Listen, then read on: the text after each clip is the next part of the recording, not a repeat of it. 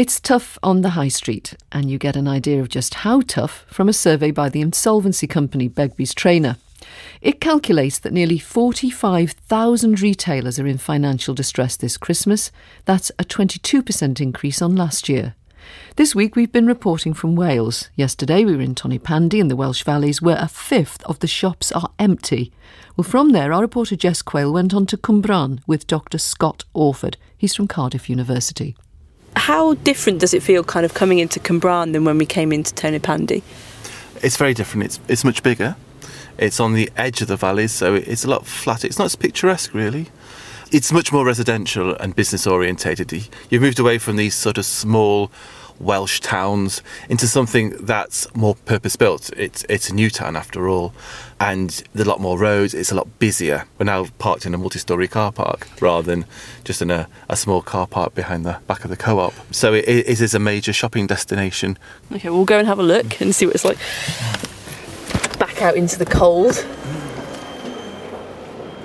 You've got good parking, easy access from buses, and the whole thing's on the flat, really. So if you've got mobility problems, it's much easier to get round. It's really built for shopping and for leisure, and it's done that very well. And it's done well to adapt over the last 50 years to ensure that it's still thriving, it's still vital, and it's got very few vacancies. Because Tonypandy has a lot of challenges, doesn't it? You know, just looking through the empty shops, we haven't seen a single empty shop. We've been here for about 10 minutes walking through. I haven't seen a single one in comparison. Yeah, I mean, we are in a completely different location than Tonypandy. It's got a much bigger population. It's less deprived, it's better connected, it's got a good bus route, and it's got a good train service. I mean, Tonypandy can never be this. This was built in 1949 as a new town. It's kind of got all those things, you know, perfect parking, perfect layout.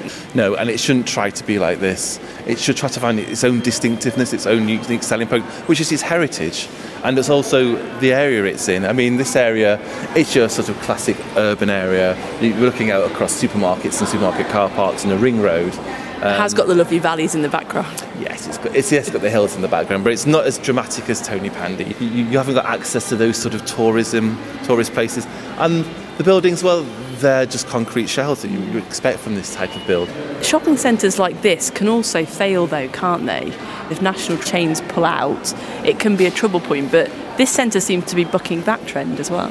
Yes, it has, and I think probably because it's got a large local population who shop here. If you look at the chains that have remained open here, it's convenience shops and the large convenience shops and large comparative stores. It's that kind of thing, isn't it? Use it or lose it. We hear that a lot about shopping, but people are clearly using this, aren't they? They certainly are. They're probably coming here over going to, say, to Newport or Cardiff, particularly for those sort of everyday or weekly items. For your sort of weekly shopping, you'd come here and there's no reason why you wouldn't come here. It's got everything you need. I'm asking about shopping here. Like, do you think it's good? Yes, it's everything. How often do you come here? Twice a week. Quite easy to shop, isn't it? Well, we know where everything is now. Yeah. Has it changed much over the years? It used to be more spread out now. Now it's all covered in, and we've got more shops. More variety, yeah. Better than Newport. Okay, why is that? Free car park. And I think a better layout. I think the shops are better as well, and the layout is better. It's a bit more compact, but it's not too small. I love it. I do, 'cause it's all undercover, it's free parking. Yeah, it's good. I did all my Christmas shopping last night here. So, what do you think the key to a successful shopping experience is? free parking. A lot of it undercover helps, I think. For shopkeepers, the right location is crucial. Cain and Abel gift shop has been up and running for 3 decades and has been based in the main shopping centre for 16 years. Meryl Evans owns the business. Since we've been here, it's been good. I know we pay higher rent and rates for a good position, but then you've got the footfall and all the things that the town centre provides, you know, free parking and, you know, all the security guards and everything that's in the town centre. We're paying for that, but then it brings people in. And most people who shop here actually live here. Yeah, we get a lot of bus trips, mind. Do you? Where'd they come from? The valleys. You know, you can tell by the accents. We get quite a lot of elderly ladies in here who are obviously out for the day on the bus. We have got a lot of regular customers, local people. I'll bring Scott in here, actually, because she's just mentioned people coming from the valleys here. That's exactly the sort of thing that might take people away from tone of pandy, I suppose. Yes, and it's interesting you're saying it's more the elderly population.